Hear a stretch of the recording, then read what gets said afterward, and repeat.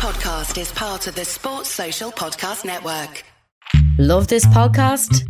Support this show through the supporter feature from Acast. It's up to you how much you give and there's no regular commitment.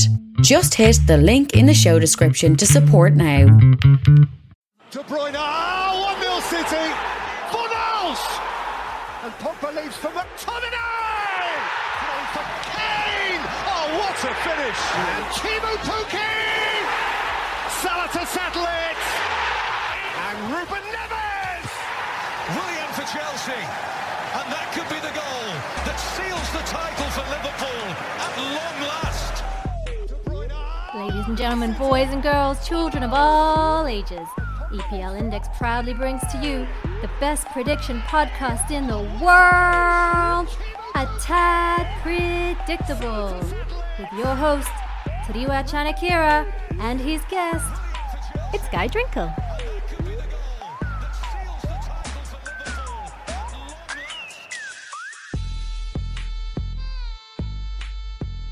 We've had a little bit of a rivalry on A Tad Predictable, and it's come to an abrupt end.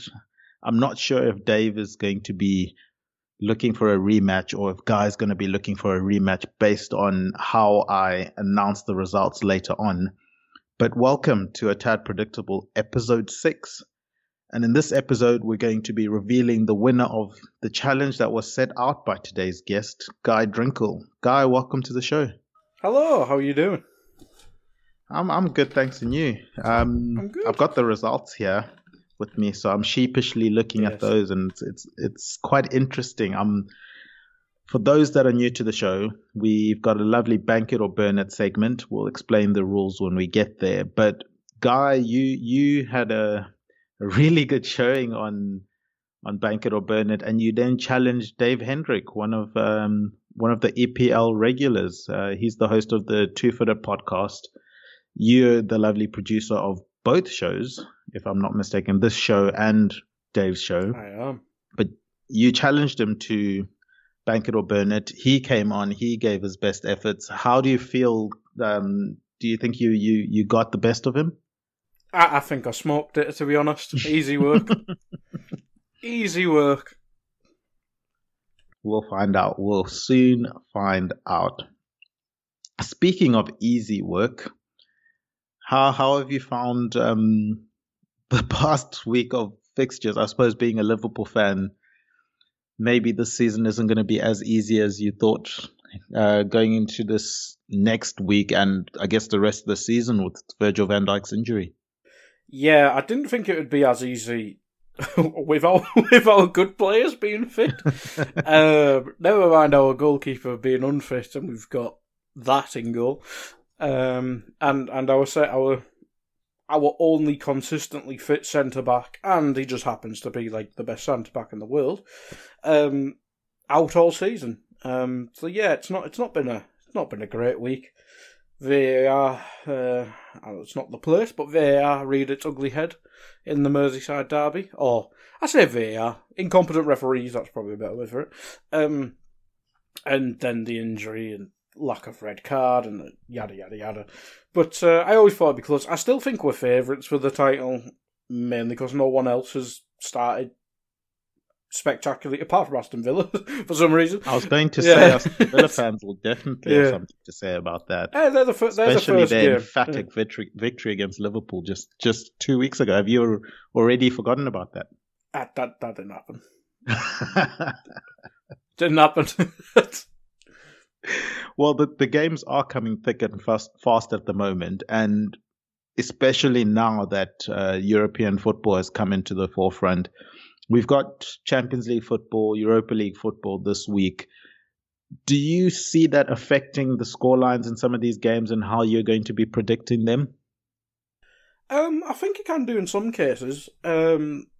Maybe not in terms of my prediction for the Liverpool game, but we saw last night Jurgen Klopp took all three of the usual front three off at the same time, which that's never. I've never seen Klopp do a triple sub in a meaningful game. Never mind take off the front three, the well established, ludicrous. That's the word I'm going to go with. Front three. at the same time, and I suppose it's a good thing that we actually have options to do that, which we didn't last year. But you just don't see that. So it may affect the Champions League more than the Premier League in Liverpool's case, but United had a strange team out. Obviously, they beat PSG, but they had a bit of a mixed team out. So would United and United fans, if they are listening, would you save Pogba, who's probably your worst performing midfielder, for a Premier League game against Chelsea over a game against PSG? I think he came on and did well, or I read that, but it seems strange. So I think it would in the early parts, but maybe later on when the League Cup comes back and other stuff like that. So once it's more 3 games a week consistently, I think it'll affect it. And the Europa League's always worse for teams as well, isn't it? Yeah, that Thursday, Sunday is really, really... I think it throws a spanner in the works. Teams don't seem to like it, especially because it entails travels to places that are too far away, I think, for some of the English Premier League clubs. We've seen how important rest can be for players. But a team that doesn't want any rest at the moment, and they probably want to play every single week. It's the first fixture of this weekend, and they are the Premier League leaders. It's Aston Villa. They take on Leeds United, a spirited Leeds United side that, although, they've had 2 losses, 2 wins and a draw, they've been exciting to watch. And this game looks like it could be panning out to be quite an exciting game. How do you see the league leaders going? It's weird being confident in Aston Villa to do something, but I haven't watched all the games. I think I've watched the first one, and obviously... You definitely watched the 7-2. Yes, I did. Oh, Grace, that was fun. There was obviously that. I may have watched the third one as well, but since pay-per-view, I think they were on TV, but I didn't watch much football over the weekend. So I didn't see that. Was it Leicester that played? I think it was. I didn't see that game, but they seem to have just been consistent, which I don't think Aston Villa were last season. Like, they had so many players they couldn't really rely on, and it was all going through Grealish. And I think on other podcasts, I think Dave mentioned it on his actually. The fact that Barkley can take off pressure off Grealish and it can give him more room to operate in. And we didn't see the returns in that, because I know that because he's in my FPL and he got 3 points, which is fantastic. But it should give him more room to operate in. And against Leeds, I just noticed on your notes here that Calvin Phillips is out, which is obviously a huge miss. He seems to be their fulcrum, that's probably the word I'm looking for. And that'd be huge. I'm not even sure what midfield options Leeds have. So Adam Forshaw's out. I know he was a part of the championship team as well. So it might be a new look midfield, which Bielsa, you'd probably think he people to get injured, he'd want these people who the system seems to be built around, and that's probably what Calvin Phillips is. So how big that affects him, it might be too soon to know, but it'd be a big miss on paper. So I'd make Aston Villa favourites on this, and it's not just simply the fact they've started so well, it's the fact that Leeds are missing them players. Villa aren't really missing anyone apart from backups in a few positions. And I think you got to ride with form, especially with it being at Villa Park. Grealish, Barkley, Douglas Luiz. It's strange that Man City didn't take him back, to be honest. I'm not sure how long that buyback lasts for, but Villa might need to buy that out or something like that. But yeah, I'm quite confident on Villa. Yeah, and I could just hear the Everton fans screaming in the background from the moment I said that Aston Villa were the league leaders. In typical Liverpool fashion, I completely forgot that Everton are actually on top of the league. It's Everton on top of the league with 13 points. Aston Villa have 12, although Aston Villa have a game in hand. I do apologize to the Everton fans. You guys are on top of the league. it pains me saying that at the moment, but it's 5 games in. But yeah, we'll see. Maybe Villa will be above them, especially if guys' predictions go right. They'll be above them, before Everton get to kick off in their game, and that would be with both teams having now played 5 games together. You mentioned the Calvin Phillips injury, and I think it is a big one for Leeds. Just an update for everyone. Bielsa, he did speak to Leeds Live, and he mentioned that their player Pascal Struijk, and I'm sorry if I have butchered his name, but he's in line to be the player to step up in centre mid. He's had 1 appearance this season. It was at centre back, but he's more of a natural Phillips replacement, and that's more his role, I think. He's more suited to midfield, so he'll be coming in. But as you say, that's a big, big loss for them. To be interesting to see how they can adapt to that.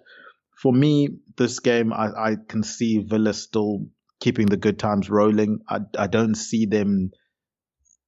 I think it's going to be an interesting game. And the interesting thing for me, I suppose, will be with the confidence that Villa are playing with, is that going to make them susceptible to the counter-attack? A lot of teams maybe now are starting to pay more attention to the start they've had. And it's not regarded as, it's just a fluky two early wins or something. This is now 4 wins on the bounce. This is a team that's, you've got to really respect when you come up against them. And I wonder if Bielsa is going to tailor his game to be counter-attacking that style of football where they're coming forward. They have a lot of the ball in Aston Villa, and Leeds look to pick up the pieces from that. In terms of your scoreline for this game, could you elaborate on that a bit? I didn't watch the Wolves game, but not many people. I've heard mixed things. I've heard people say they had a lack of chances, and then some people say Wolves got lucky. But then people say Wolves defenders got man of the match, so maybe I'm wrong on that. It would have helped if I watched it.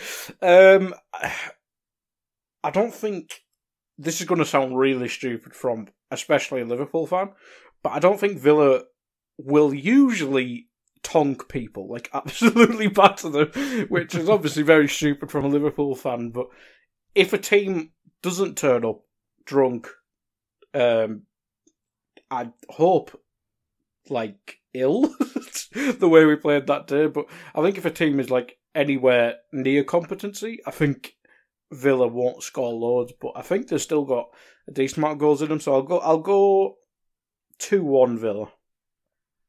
2-1 Aston Villa. I'm definitely going to echo an Aston Villa win, and I think they do go top of the league. Everton will be fighting to make sure they wrestle that back from them. And once again, I do apologize to the Everton fans. Sorry, not sorry. For this game, however, I do think that it's going to be a Villa win. I think there are going to be goals in this game. I'm going to go for a 3-2. And I just think that Leeds on the counter-attack is going to be really spirited. And I think they could get a few goals in this game. And Aston Villa just seem like a team that can keep going so far this season. Anytime a team gets back, then, they're going to have enough to go for it. They've kept 3 clean sheets this season of the 4 games. It's just the Liverpool game where they needed to really step it up the gear when Liverpool started coming back and go after it again. But I think similar to how Leeds tested Liverpool at the beginning of the season, I think they're going to test Aston Villa in a similar way in terms of keeping, hanging around long enough that Villa need to keep scoring goals. Otherwise, they could end up suffering a draw. So I'm going to go for a 3-2 Aston Villa win for this game. Both of us are going for an Aston Villa win, so you can lock that one up. With regards to the next game coming up, it's a team that probably thought they would be top of the league at this stage. Maybe not so much in terms of fixtures, having only played 4 games as well. But certainly before the season started, they would have thought that they would have had the form that the likes of Everton and Villa have had. It's Man City. They go away to a West Ham side that had a very confusing game this past weekend. David Moyes was back in the dugout people were thinking maybe he was the curse because they didn't start great at all. But then they pulled it back in the second half. I don't know if he rushed back home and they just put a mannequin up of him in the dugout for the second half, or how that worked out. But West Ham looking to, I suppose, take in the form of the second half against Spurs into this game against Man City. Do you think they can hold off Man City in this game? I'd usually say no, because if I remember correctly, Man City usually batter West Ham. But Man City have been weird this season. Like, obviously they've missed a striker for most games. I think they had Jesus for the first game and Aguero for the Arsenal game, but they had people missing in between. So it probably depends how fit Aguero is, I suppose. If he has picked up anything, I'm not sure if he played midweek against Porto.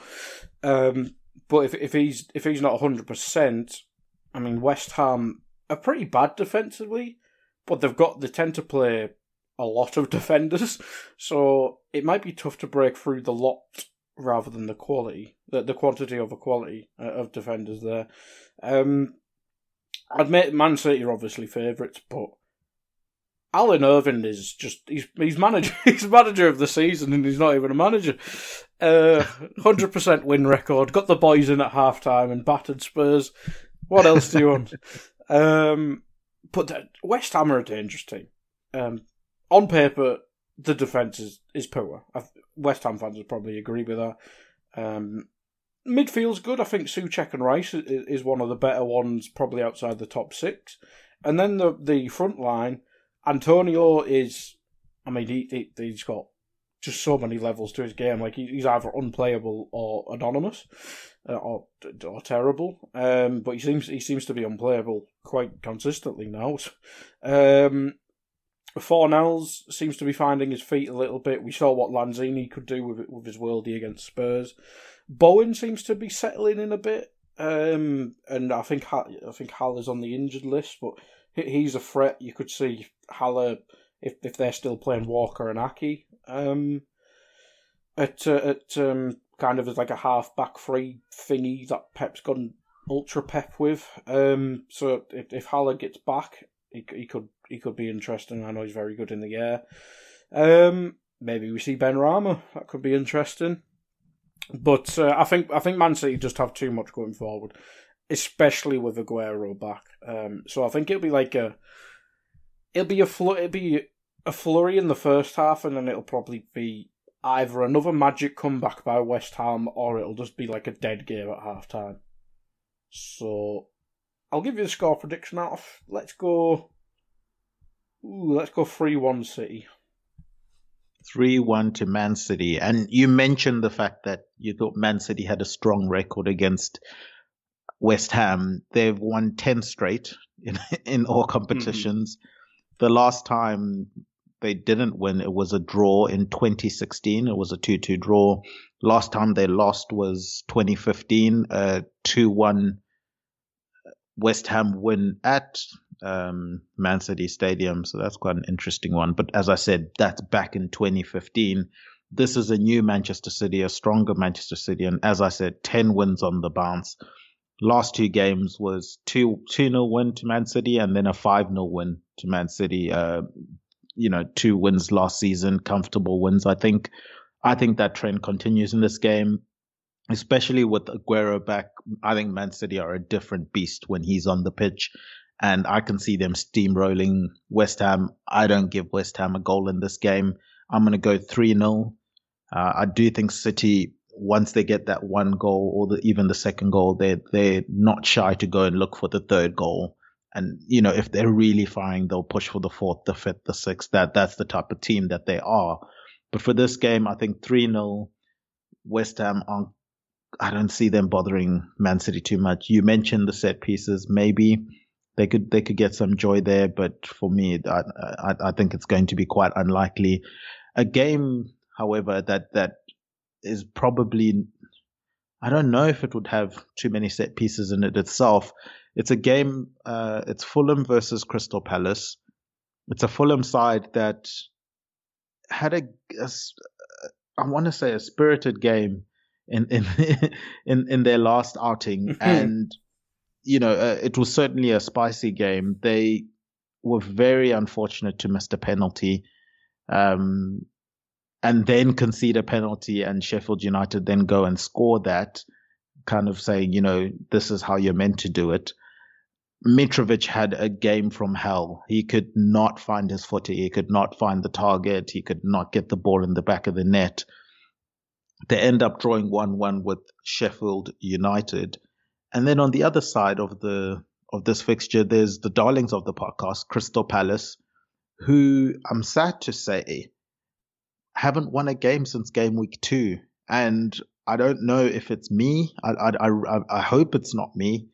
That's cursed them so far this season, but they were on course to do something against Brighton, especially, maybe not the most clear-cut penalty, but they had a penalty, they had the lead, they were going strong into the game, late in the game, and then they concede, and you could just feel the hearts breaking, because this was a game of a tad predictable versus Two-Footed Podcast, as Crystal Palace are the darlings of this podcast and Brighton are the darlings of the Two-Footed Podcast. So it ended even, you take it as it comes. But in terms of this fixture, I'm going to go right out the bat and I'm going to say 2-0 Crystal Palace, because screw this, we need a win and it's going to come in this game. How do you respond? I think that's more to do with Fulham than Crystal Palace on recent form. Don't take this away from us. I did drawing a game 1-1, and I didn't watch it because why would I? And how dare you? They had one shot and it was a penalty. Come on, that is right. Roy Hodgins heard this podcast and he couldn't bear the fun in people's voices. It was none of that. We've got loads of attacking players. You go in left back. And you're going to deal with it, Wilfred Son. It's quite obviously it's worked for all these years, but if you're Crystal Palace, they showed it against United and whoever they played on the second game. It's in there. Roy won't allow it. He won't allow fun. It's just not in his DNA. So, I don't know, whoever they get as the next manager, they obviously got burnt by the De Boer thing, but there's talent in there to have a fun squad. But I agree. I think Palace, there's just not that team I don't think could screw up in games like these. I think these are the games where, at the worst, they'll get a draw. They'll get the lead, hold on, and then screw up in the last minute, and it'll feel like an underdog point for them. Whereas you probably think, if Palace just attacked more, they probably would have tonked them. But I'd be quite confident. I think Fulham, again, I haven't watched loads of them, but it seems it's Mitrovic or bust. I know they've added Ademola Lookman, who seems to have added a bit of sauce to the team. But if it's just them two doing stuff, is that enough? Mitrovic, who's had very up and down career in England, and Lookman, who had a good loan spell at Leipzig, but then fell away quite quickly when I think Nagelsmann came and he kind of fell down the pecking order. So it's a lot to have your hopes on them players, but I am an Anguissa fan. I do love Anguissa, but he can't do it alone. I'll say 1-0 Palace because I have Mama in my FPL. And you've got Cahill down as injured, which I kind of hope's right, because I got him, and then he didn't start the next game. Because Palace have good fixtures. So hopefully he plays. So yeah, I'll go 1-0 Palace. It'll be like Zaha or... I don't even know who's playing up front with him now, because AU's got COVID, hasn't he? Is Benteke back? Is that where we're at now? Well, Benteke came on. Michy Batshuayi started. Oh. But he's also got a bit of a niggle as well. Or is it he's out? He may be out for personal issues. I'm not sure if right. Okay. If that's updated or not. But he did start in that game, I thought that partnership needs a little bit more work as Michi looked a bit lost on the pitch. He's not played in years, to be fair. Yeah. And then in terms of Fulham, as you said, Lookman and Mitrovic are the focal points, it seems. Although I'm disappointed that they're not giving Mitrovic too many balls to attack, like attacking headers. They're just not crossing the ball enough for him, I don't think. And I think he could be a real bully in the air. So it will be interesting to see if they do that. Him versus Mamadou Sakho, I think, would be a tasty battle. Speaking of tasty matches, exciting matches, the next matchup is going to be one that's probably going to be the fixture of the weekend. All eyes are going to be on this game. I wouldn't be surprised worldwide if it's got the highest viewings. It's Man United versus Chelsea. Man United's the team that's going to be bouncing into this game after a victory at PSG against a Chelsea team who it looks like their goal scorer, Timo Werner, has found his shooting boots. How do you see this match going? It's two of the traditionally bigger clubs, not necessarily started the season firing on all cylinders, but hoping to make a statement here.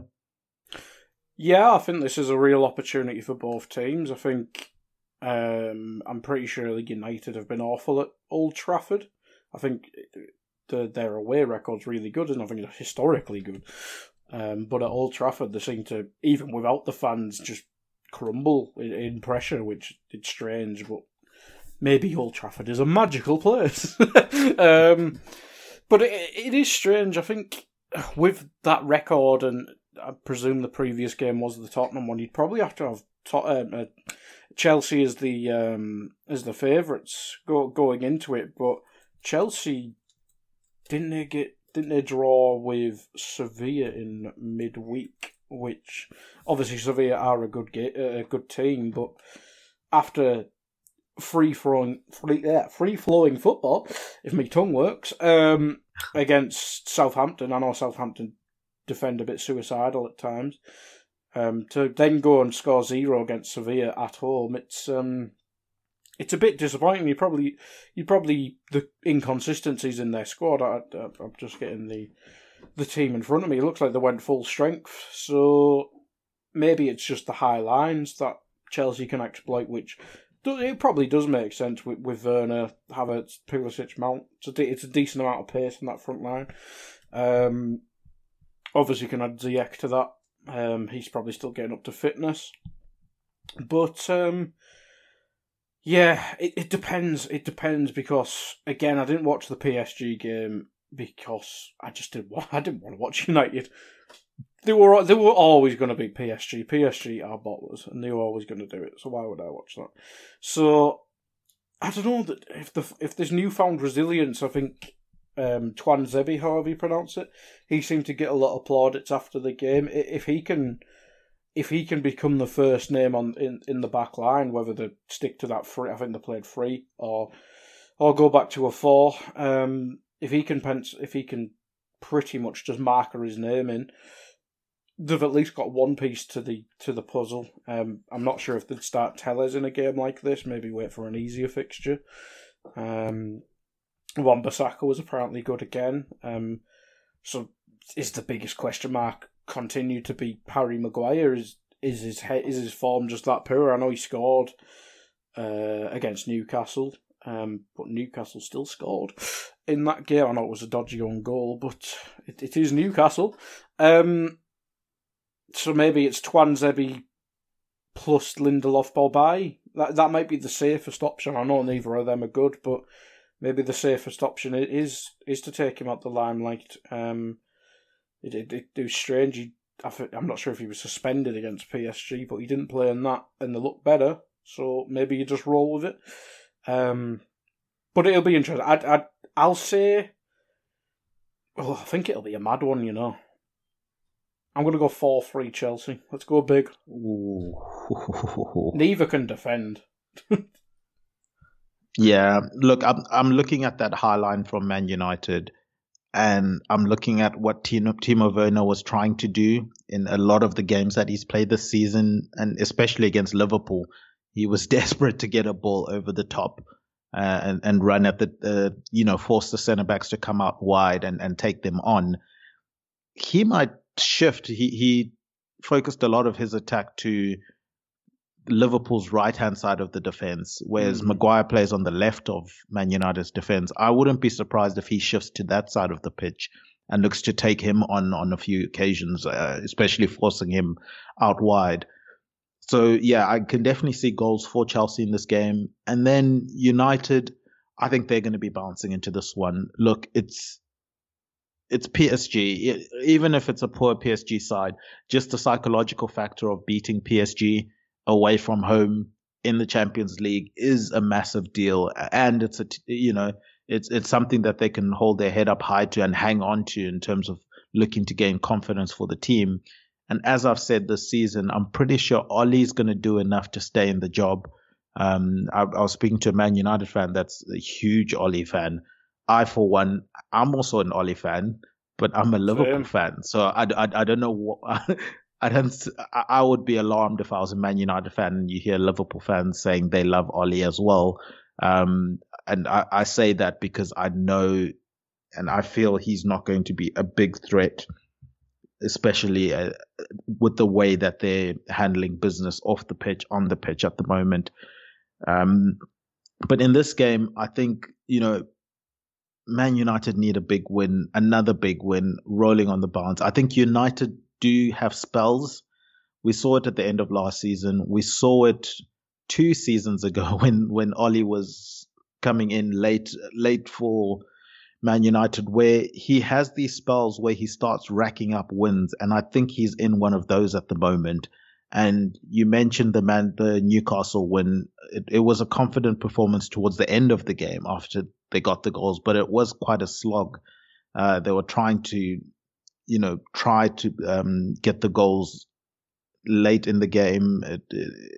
But I think this might be a run for Ollie. I think they take Chelsea.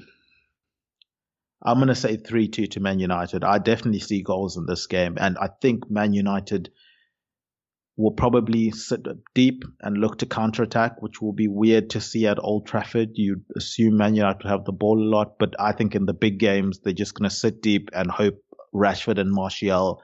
Wouldn't be surprised if you see James in there as well, get the afterburners on and look for goals on the counterattack. And I think this could work pretty well against this Chelsea team, especially when you consider it's a new team. Defending transition for any new team is very difficult because you don't know where your other teammates are going to be. You don't quite know exactly where you're meant to be defensively sometimes, especially with all the new players that have come in. And I think they could get unstuck there. But I wouldn't be surprised if this is a game that's going to be viewed worldwide. And if you want to view this game without any hassles, I would highly, highly, highly recommend that you have a look at our sponsors, our presenting sponsors, Liberty Shield. This podcast is obviously presented by EPLindex.com in association with Liberty Shield. Liberty Shield is a VPN provider. You can check out their services at libertyshield.com and basically sort out your VPN, sort out your viewing for not just Premier League, especially with the pay-per-views now coming in. You can guarantee that you've got all the games available at the right time. No fuss, no dodgy streams or anything like that. And then also any other sports that you fancy, any other TV that you fancy, you can get all that on Liberty Shield's VPN package. The next game that comes up, and it's a game that you'll be watching, Guy, I'm sure. It's the Rhian Brewster redemption game, the revenge game. It's another revenge game. It's a Rhian Brewster revenge game. It's Liverpool versus Sheffield United. I, for one, will be highly disappointed if Brewster isn't starting this game. I think he would as well. Sheffield have not threatened much this season, and it seemed to be the weakness last season, apart from in bits and bobs. I think Mick Burney can be it. Mousset can do it, but he's very injury prone, and it seems you have to protect him even when he is fit. So it might not be the one to build around. McGoldrick seems to do quite a lot of work off the ball and dropping deeper and stuff. So maybe it's him +1. But Brewster obviously had he was pretty much on fire his whole time at Swansea, wasn't he? And I think it speaks volumes that a good few Liverpool fans were disappointed that he didn't get a chance. And obviously we've got a well-established front three, as I said at the start of the pod, and people wanting to have him get a chance, maybe not to replace Bobby, but just get chances in certain games this season. But I think it's a good deal for both teams and Brewster. So, but I think he should be starting. I think if they've started the season this poorly, inject some new life into the front line, and just roll with it. Like, if he does worse, it's easy enough to put McBurney or Sharp or whoever back in. It's a gamble, and football loves the narrative, doesn't it? It does. So Brewster, if he scores one goal this season, it'll probably be this game or the reverse fixture. And nobody will bat an eyelid because that is how football works. But it's also the Jack Robinson derby, just to be more niche. More niche. Yes. That's the hipster derby. It is. I forgot about that exactly. one.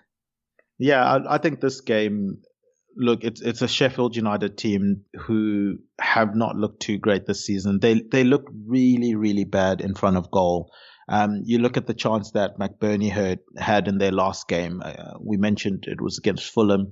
We spoke about Fulham's side of the things earlier in this podcast. But you look at some of the chances that Sheffield United had. They're creating chances. You look at the likes like Sander Berge. They are creating chances from midfield. They're just not putting it in the back of the net. And one of Brewster's really, really good attributes, similar to what Mason Greenwood brings to Man United, is that he's got really good shooting technique and he can put the ball in the back of the net. Brewster might not do all of the work outside of creating the goals outside of scoring the goals, in the sense of creating goals, dropping deep and looking to bring others into the game. I think he's more of a finisher. Get the likes of Sander Berge to do the creative side of things. He'll worry about finishing the goals and the moves. And I think if they start him, I'm going to lock in a Brewster goal in this game. I 100% agree that football loves a narrative, and they have to do something to shake things up, I think. And it's a game against Liverpool. You may as well try, because you're not expected to win it. And if you just, if you take the risk in this game and you get beat 3-0, well, we were meant to get beat 3-0 anyway. But if it works, how cool would that be for them? And also, it's another game that he would then get enough time with the players around him to get that teamwork going, get the link play sorted out. I would personally be starting him in this game. And as I said, if he starts, I think he gets a goal. I'm going to say 3-1 to Liverpool, because Liverpool are incapable of keeping clean sheets at the moment, I don't think, although they kept on in the Champions League somehow this past week against Ajax. I think in the Premier League, they've not been great defensively. Thank you, Fabinho. Just you. Yeah. Just you, man. Just no one else. So I'm going a 3-1 Liverpool win with a Brewster goal locked in.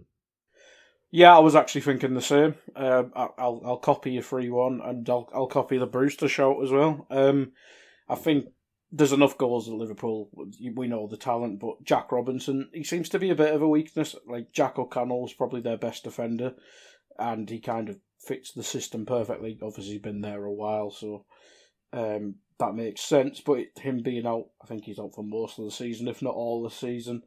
That's a huge loss. But Mo Salah directly up against Robinson, who's a left back, playing at left centre back. It should be a duel in our favour, to be honest. And we both gone with the same scoreline, the same predicted goal scorer, and that's probably something you would bank, would you not say, Guy? Auburn. Oh wow, wow! But I guess speaking of bank it or burn it, I teased it a little bit earlier. The reveal of the winner of Guy versus Dave.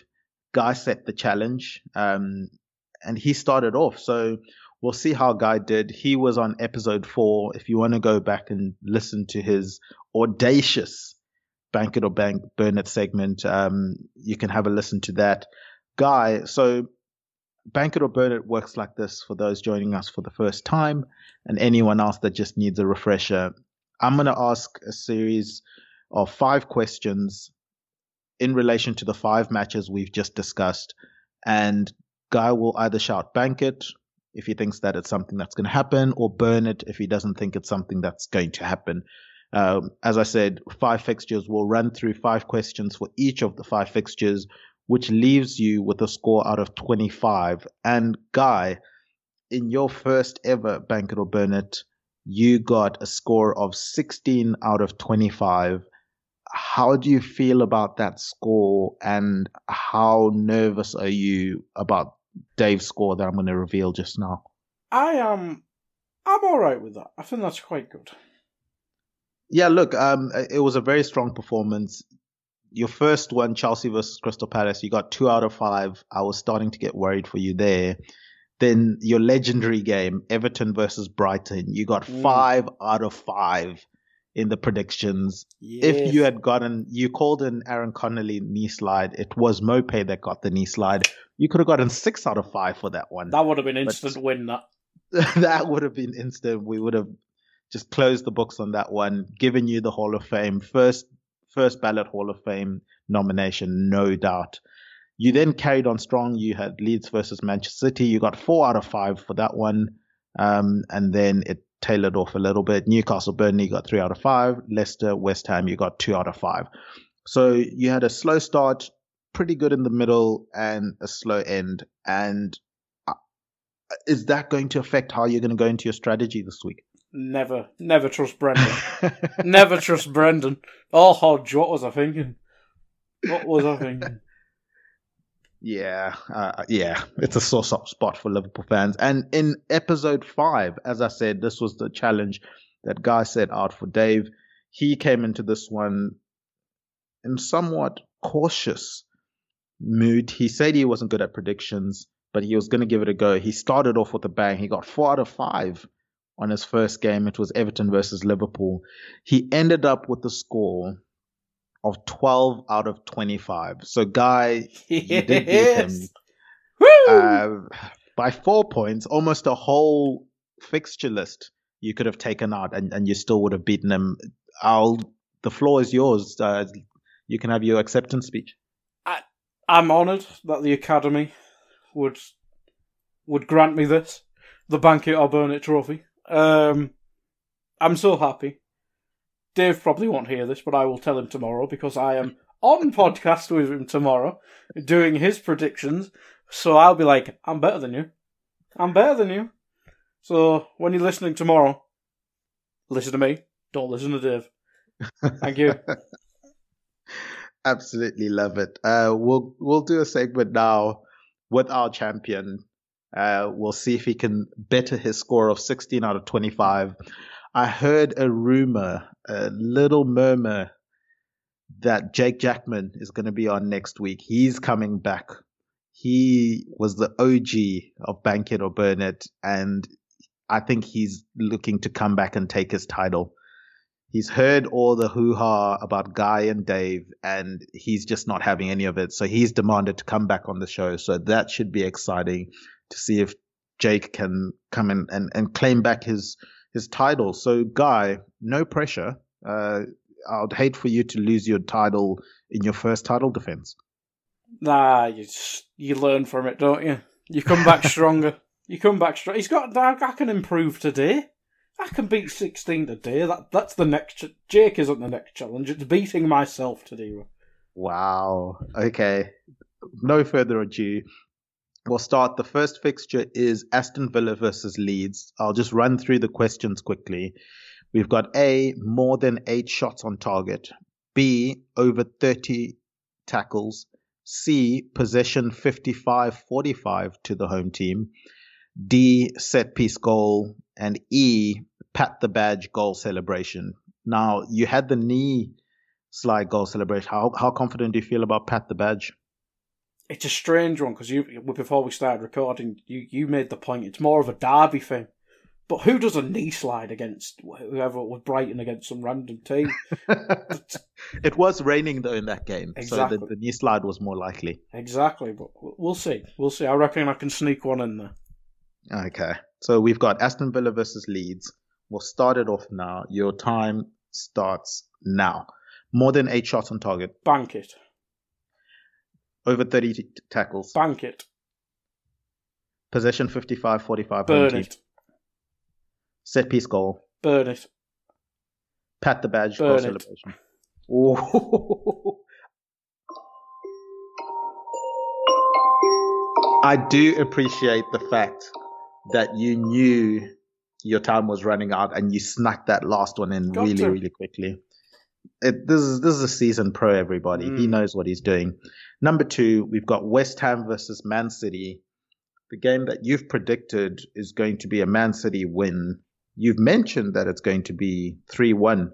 So I wonder if that's going to affect how you see this game going for Bank It or Burn It. Your time starts now. More than 8 shots on target. Bank it. Over 30 tackles. Burn it. Possession 55-45 to the home team. Burn it. Set piece goal. Bank it. Pat the badge goal celebration. Bank it. Oh, lovely.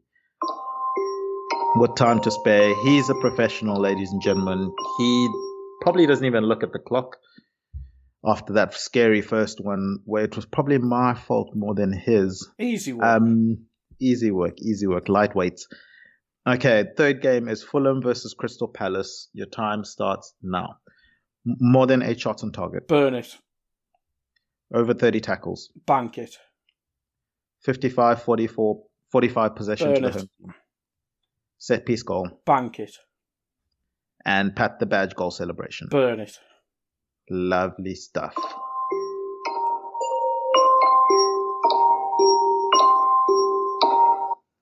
All right, we'll move swiftly on to the big game of the weekend, Manchester United versus Chelsea.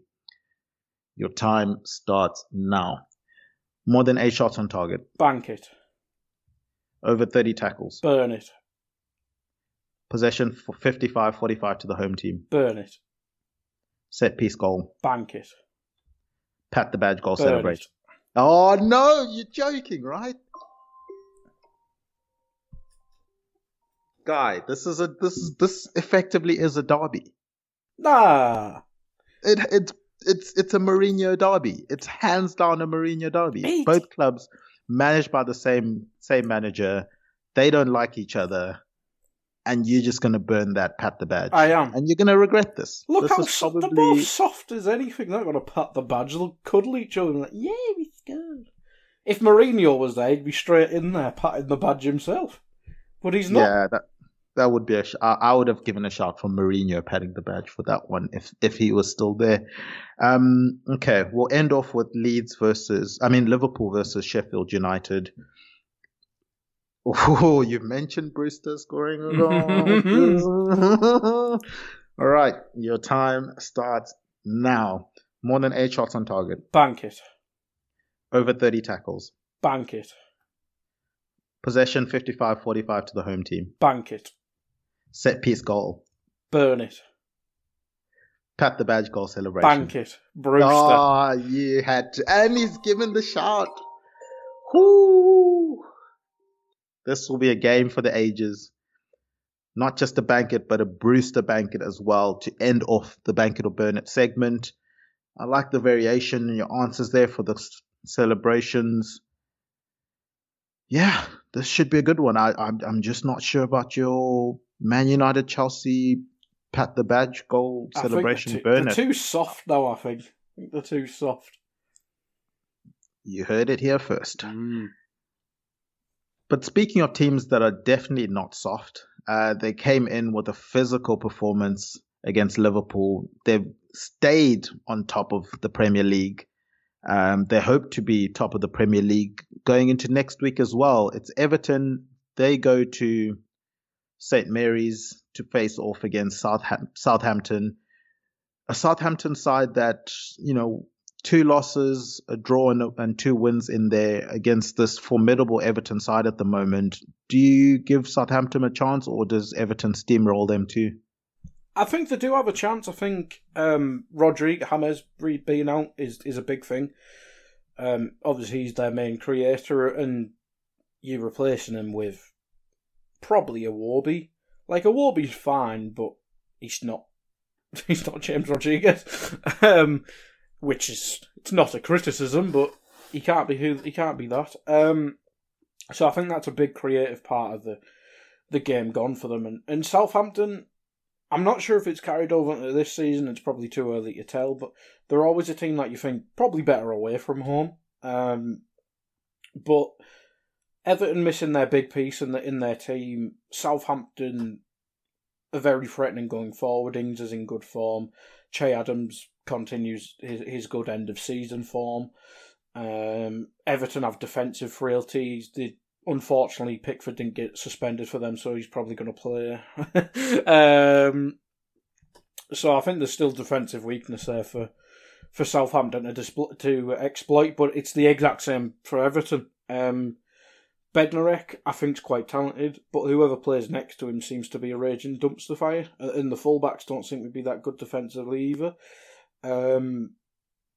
McCarthy v Pickford. I mean, McCarthy's probably better, but I don't think either are that good.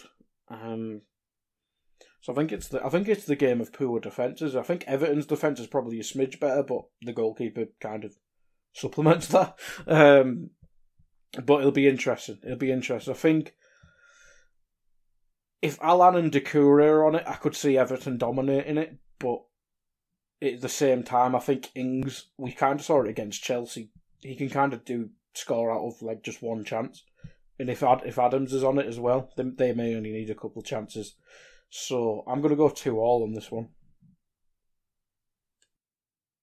The first draw of the weekend, a 2-2.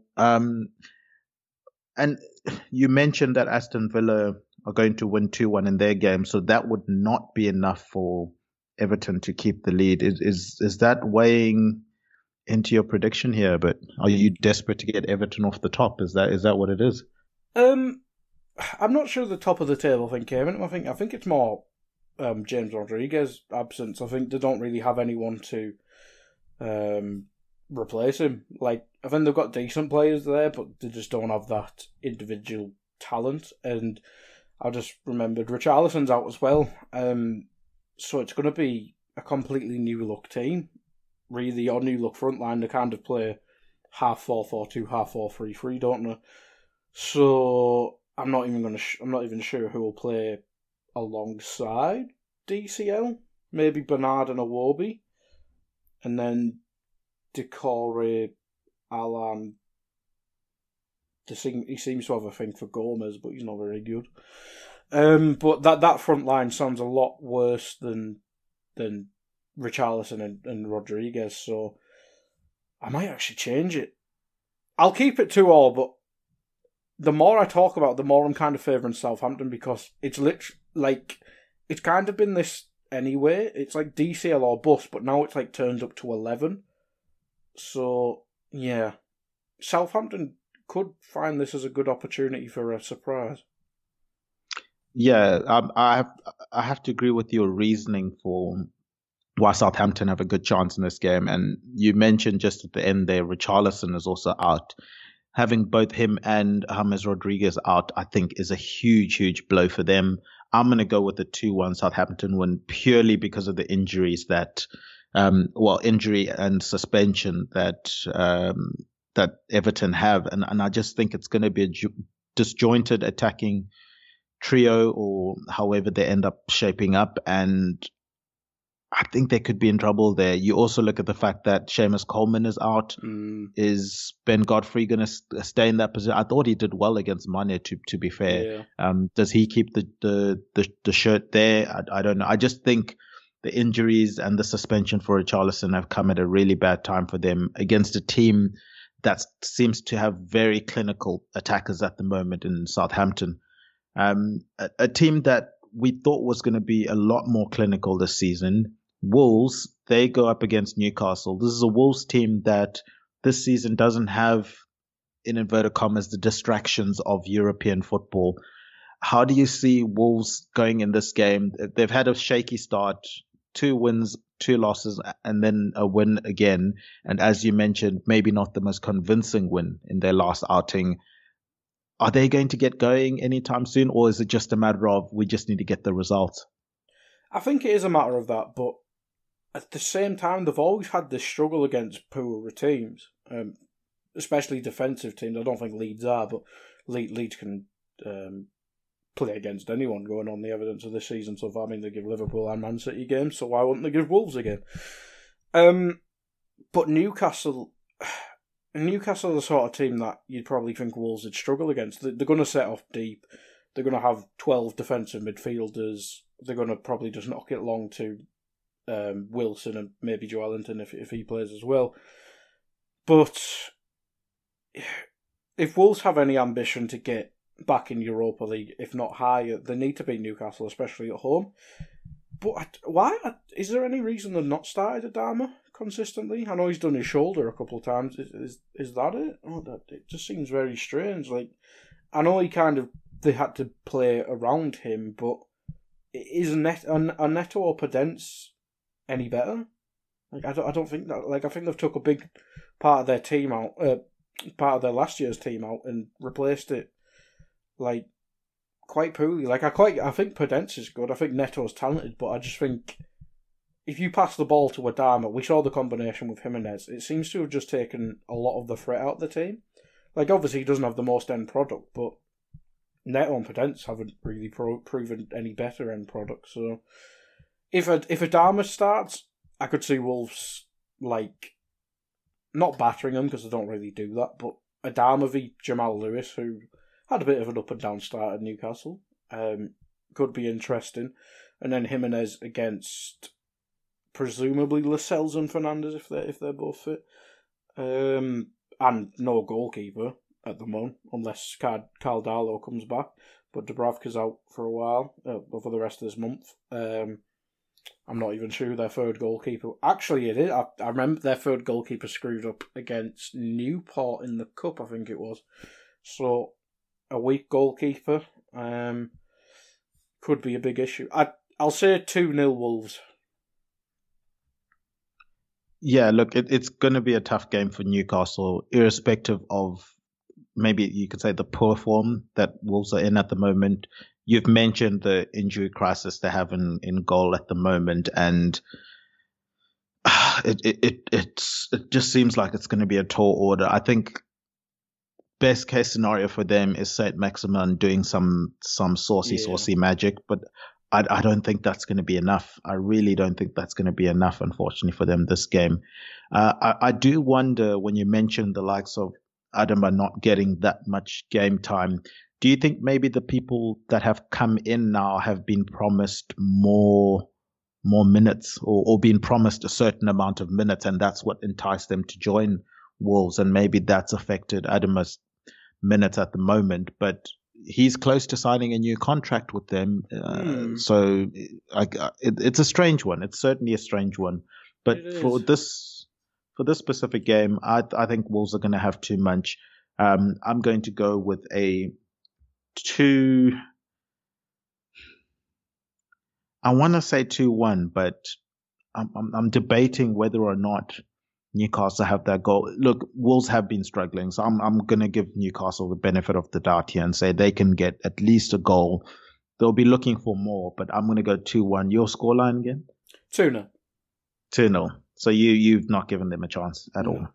I think they'll be in it. I just think I like Steve Bruce. Like, he seems sound, but it's a bit boring. It's very boring. Like, if he just unleashed all their attacking talent, I'm sure they could beat Wolves, but he just won't. You're just setting it up so perfectly for Jake next week. I'm loving this. He hates Newcastle more than anyone. Oh man. Okay, the next game that's coming up, it's Arsenal versus your beloved Brendan Rodgers, Leicester City. Arsenal, they've had 2 wins on the bounce. Oh, sorry, they started the season with 2 wins. had the loss, a win, and then they lost their last game as well, albeit against Man City and with shouts of penalties and other things as well. Do you see Arsenal bouncing back? I mean, it's a tough fixture, and probably hangs on the balance is whether Jamie Vardy can get back in time for this one. That's it, really. I didn't realise Sionchu was out for that long as well. That's basically their spine. Sionchu, indeed, he's out for a while as well, isn't he? And Vardy, and Vardy's their only goal threat. Like, Iheanacho, I don't know. He's not really became the penalty box poacher that we kind of saw at Man City. He's kind of become more of a hybrid number 10 type thingy, and that's maybe because he simply couldn't play instead of Vardy. He had to play with Vardy, and Vardy's pointless if you drop him back. Like, you need to play. He needs to play off someone. So I just don't think they have a goal for it. And Arsenal's defence has improved since Arteta's went in. It looks really good. Like, they were quite good against City. We battered them a wee bit. Liverpool, I say. The royal we. I think Arsenal should win this. If Arsenal have, I kind of said the same with Wolves. If Arsenal have ambitions of top 4, and that's where they should be with the money they've spent in recent years, they need to beat an injury-hit Leicester. I mean, what will Leicester have? They'll have the new lad from France playing at centre-back, who was apparently quite good last week, albeit they lost. Johnny Evans, who seems to be ageing. A weakish midfield and no goal threat. Arsenal should be winning this. Like, Arteta seems to be defence first, but maybe go back to Arsene Wenger a bit and just unleash Aubameyang, unleash Lacazette, Willian, Pepe, because unless that Fofana kid is literally a worldie, and I've not seen him. Obviously, I didn't watch Saint Etienne and I didn't watch him last week because I think they're on pay-per-view. They should be winning this. They should be winning this. I'm going to go. I don't think Arsenal is that type of team to score loads now. I'll go 2-0 Arsenal. Yeah, I agree in terms of Arsenal should be looking to win this, especially with the injuries that Leicester have, and you've mentioned them quite in detail here. Arsenal, I think the benefit for both sides, I guess, is that both sides are playing on Thursday. So it kind of cancels each other out in terms of, playing a team that's played midweek. You look at Arsenal's game at time of recording, they're currently 0-0. They've had to travel away. Rapid Wien, maybe not the easiest place to get to. Leicester have a home game though. I don't know if that then plays a factor, Arsenal having to travel. You look at the team Arsenal put out there, Nicolas Pepe starting, Lacazette is starting. These are guys maybe you'd want to see in this game against Leicester to really go after it and get the goals. Looks like a debut for Thomas Partey as well in that game. So, yeah, but some of their starters are playing in this game. Some have been rested. You got the likes of Aubameyang on the bench. I guess that's in case of emergency break glass. They probably don't want him to play in this game and have him rested for this Leicester City game. I think this game is definitely coming too early for Leicester when you look at the amount of injuries they've got. And then if you look at their style of play, they do like to play with the ball on the ground. And Arsenal have shown that they can be really good and difficult to take on when you're a team that likes to play with the ball and likes to have possession. And I think that might be a problem for Leicester. If you don't have your best players and you're still trying to execute that game plan against an Arsenal team that is starting to get, the ideas of what Arteta wants really implemented on the field, I'm going to go with a 3-0 Arsenal. I know you mentioned you don't think they've got lots of goals in them. Mm-hmm. And certainly their shooting, suggest that they barely get shots on target. That's one of the big issues for them, I think, this season so far, is just not shooting the ball enough. But I think in this game, a weakened Leicester side at the Emirates, it's a big pitch. They're going to be running around quite a bit, and they're going to be able to get the goals for that one. And a game that comes after this one is a game that I don't know how many goals are going to be in this one. It'll be interesting to hear what Guy thinks. It's Brighton versus West Brom. I think Brighton will dominate the game, but we've seen the pattern this season. They don't have a goal scorer. Like Maupay, I think if Maupay was the team's second scorer, he'd be good. Like, I think that'd be perfect. I think that was why they wanted, I think there was that lad who went to Benfica, was it Nunes or Darwin? I think Darwin Nunes. They wanted that. I think they want that goal scorer, and I mean, they've got Danny Welbeck on a free. I doubt he'll start because he hasn't trained, unless he did his pre-season with Watford and then got released or something, and I missed that. But I doubt he's trained for that long. He's not that good anyway, dare I say. But I think Brighton should have enough because West Brom don't really have that much. Like Diangana, Pereira, Karlan Grant is probably a decent front three, but behind that I just don't see much.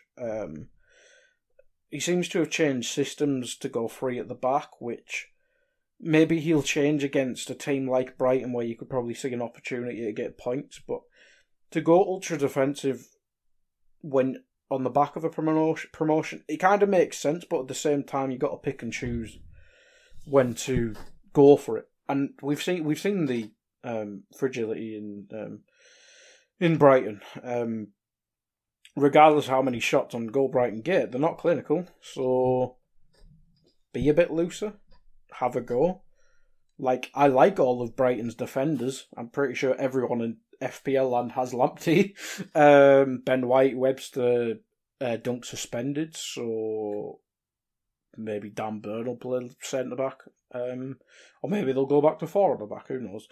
But it'll be interesting. I make Brighton favourites, but I think if Brighton had a striker, they'd be so much more comfortable in the league. Like, even if they just what any of Burnley's strikers, I've got the fixtures up in front of me. Like, Burnley have like 5 strikers that all start for Brighton. I'll say 2-1 Brighton. Interesting. I kind of maybe spoiled my prediction by saying I don't see many goals or don't necessarily, or I posed the question of whether there'll be many goals. I'm going to go with the 1-0 Brighton win.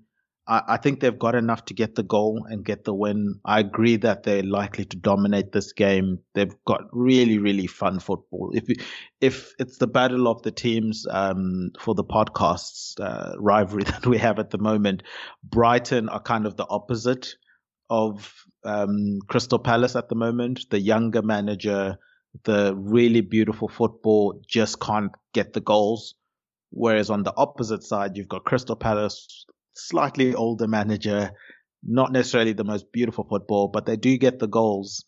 And I think, in this game, I think 1 goal should be enough for Brighton. I think they'll be solid enough defensively, and that would allow them to get the win that they've been chasing.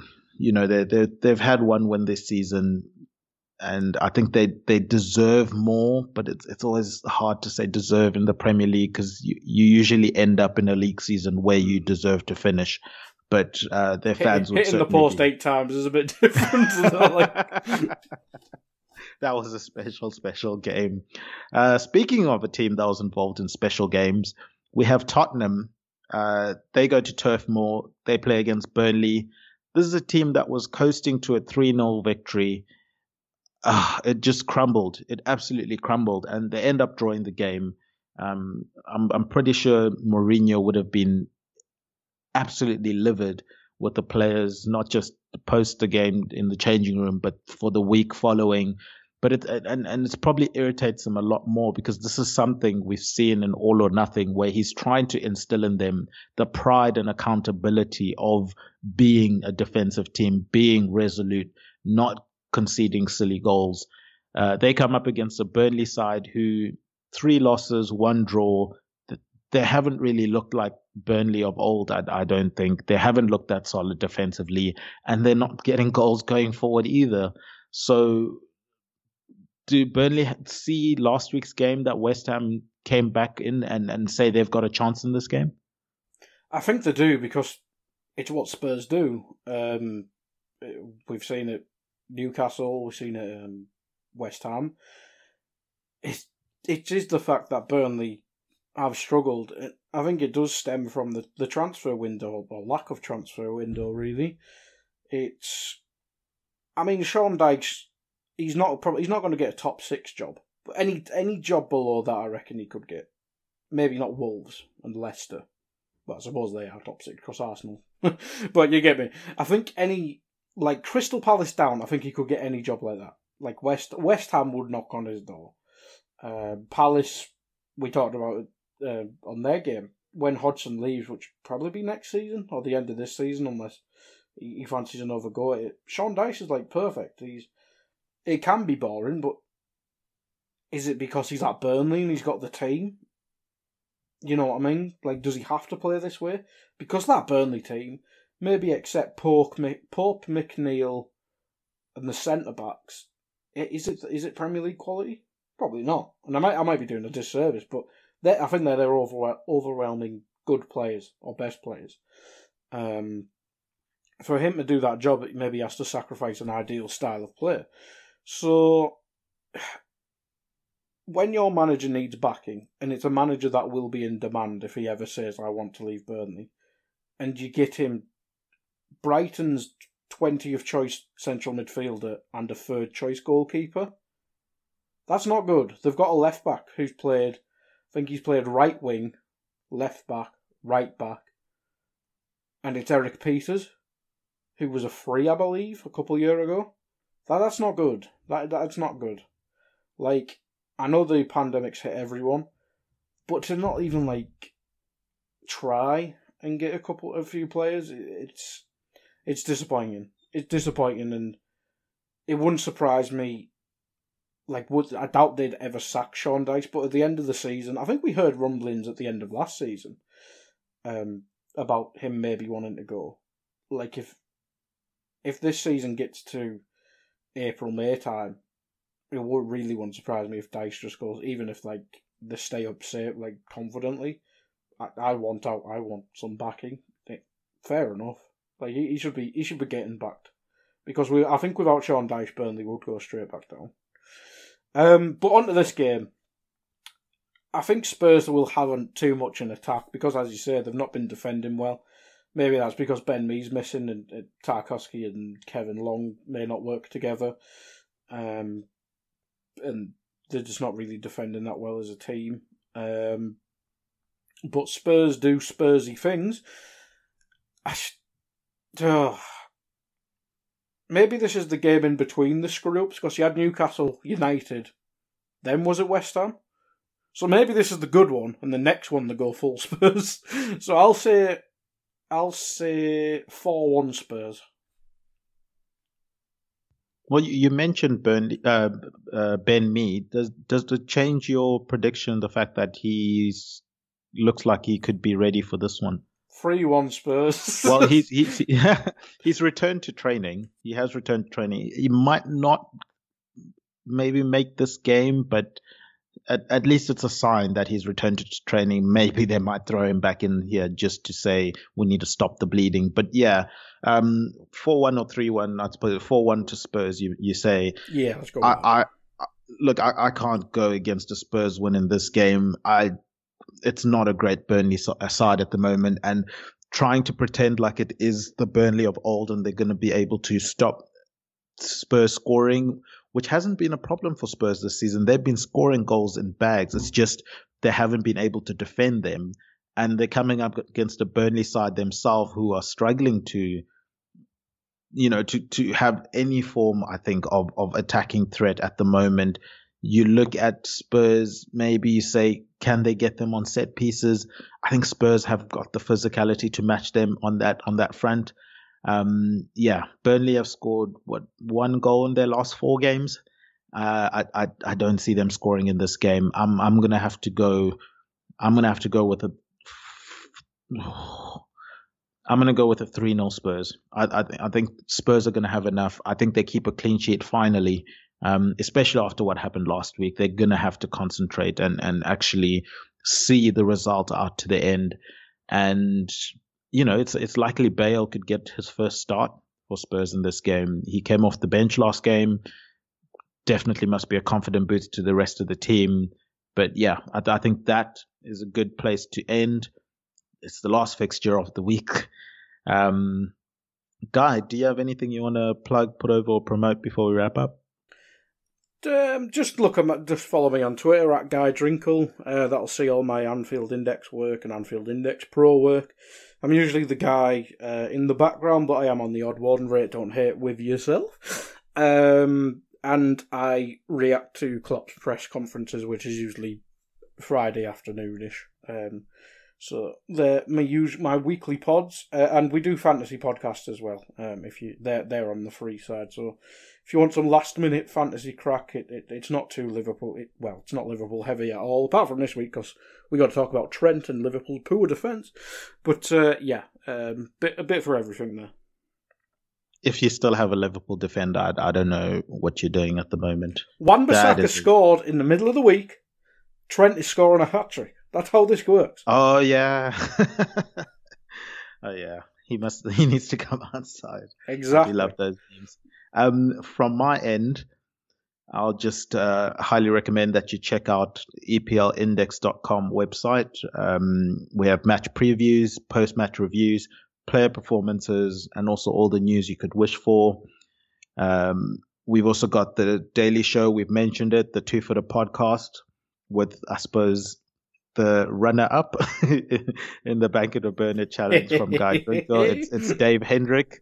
I would highly recommend listening in tomorrow because I think Guy's going to be gloating on that show.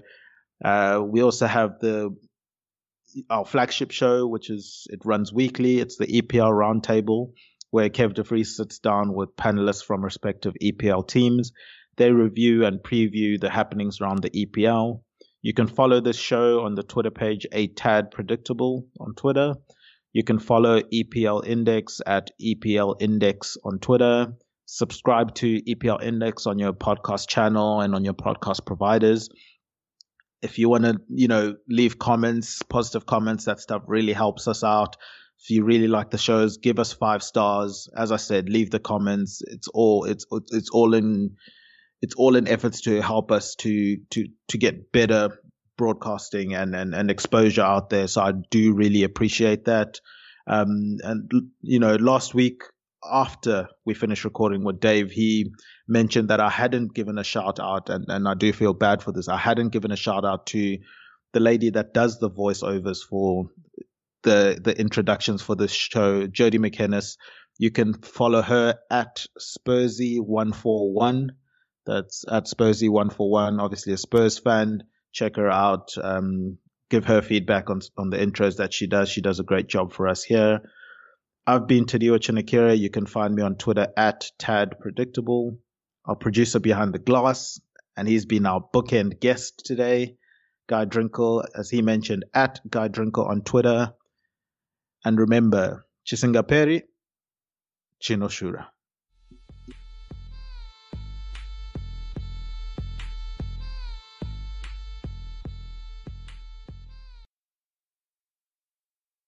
Sports Social Podcast Network.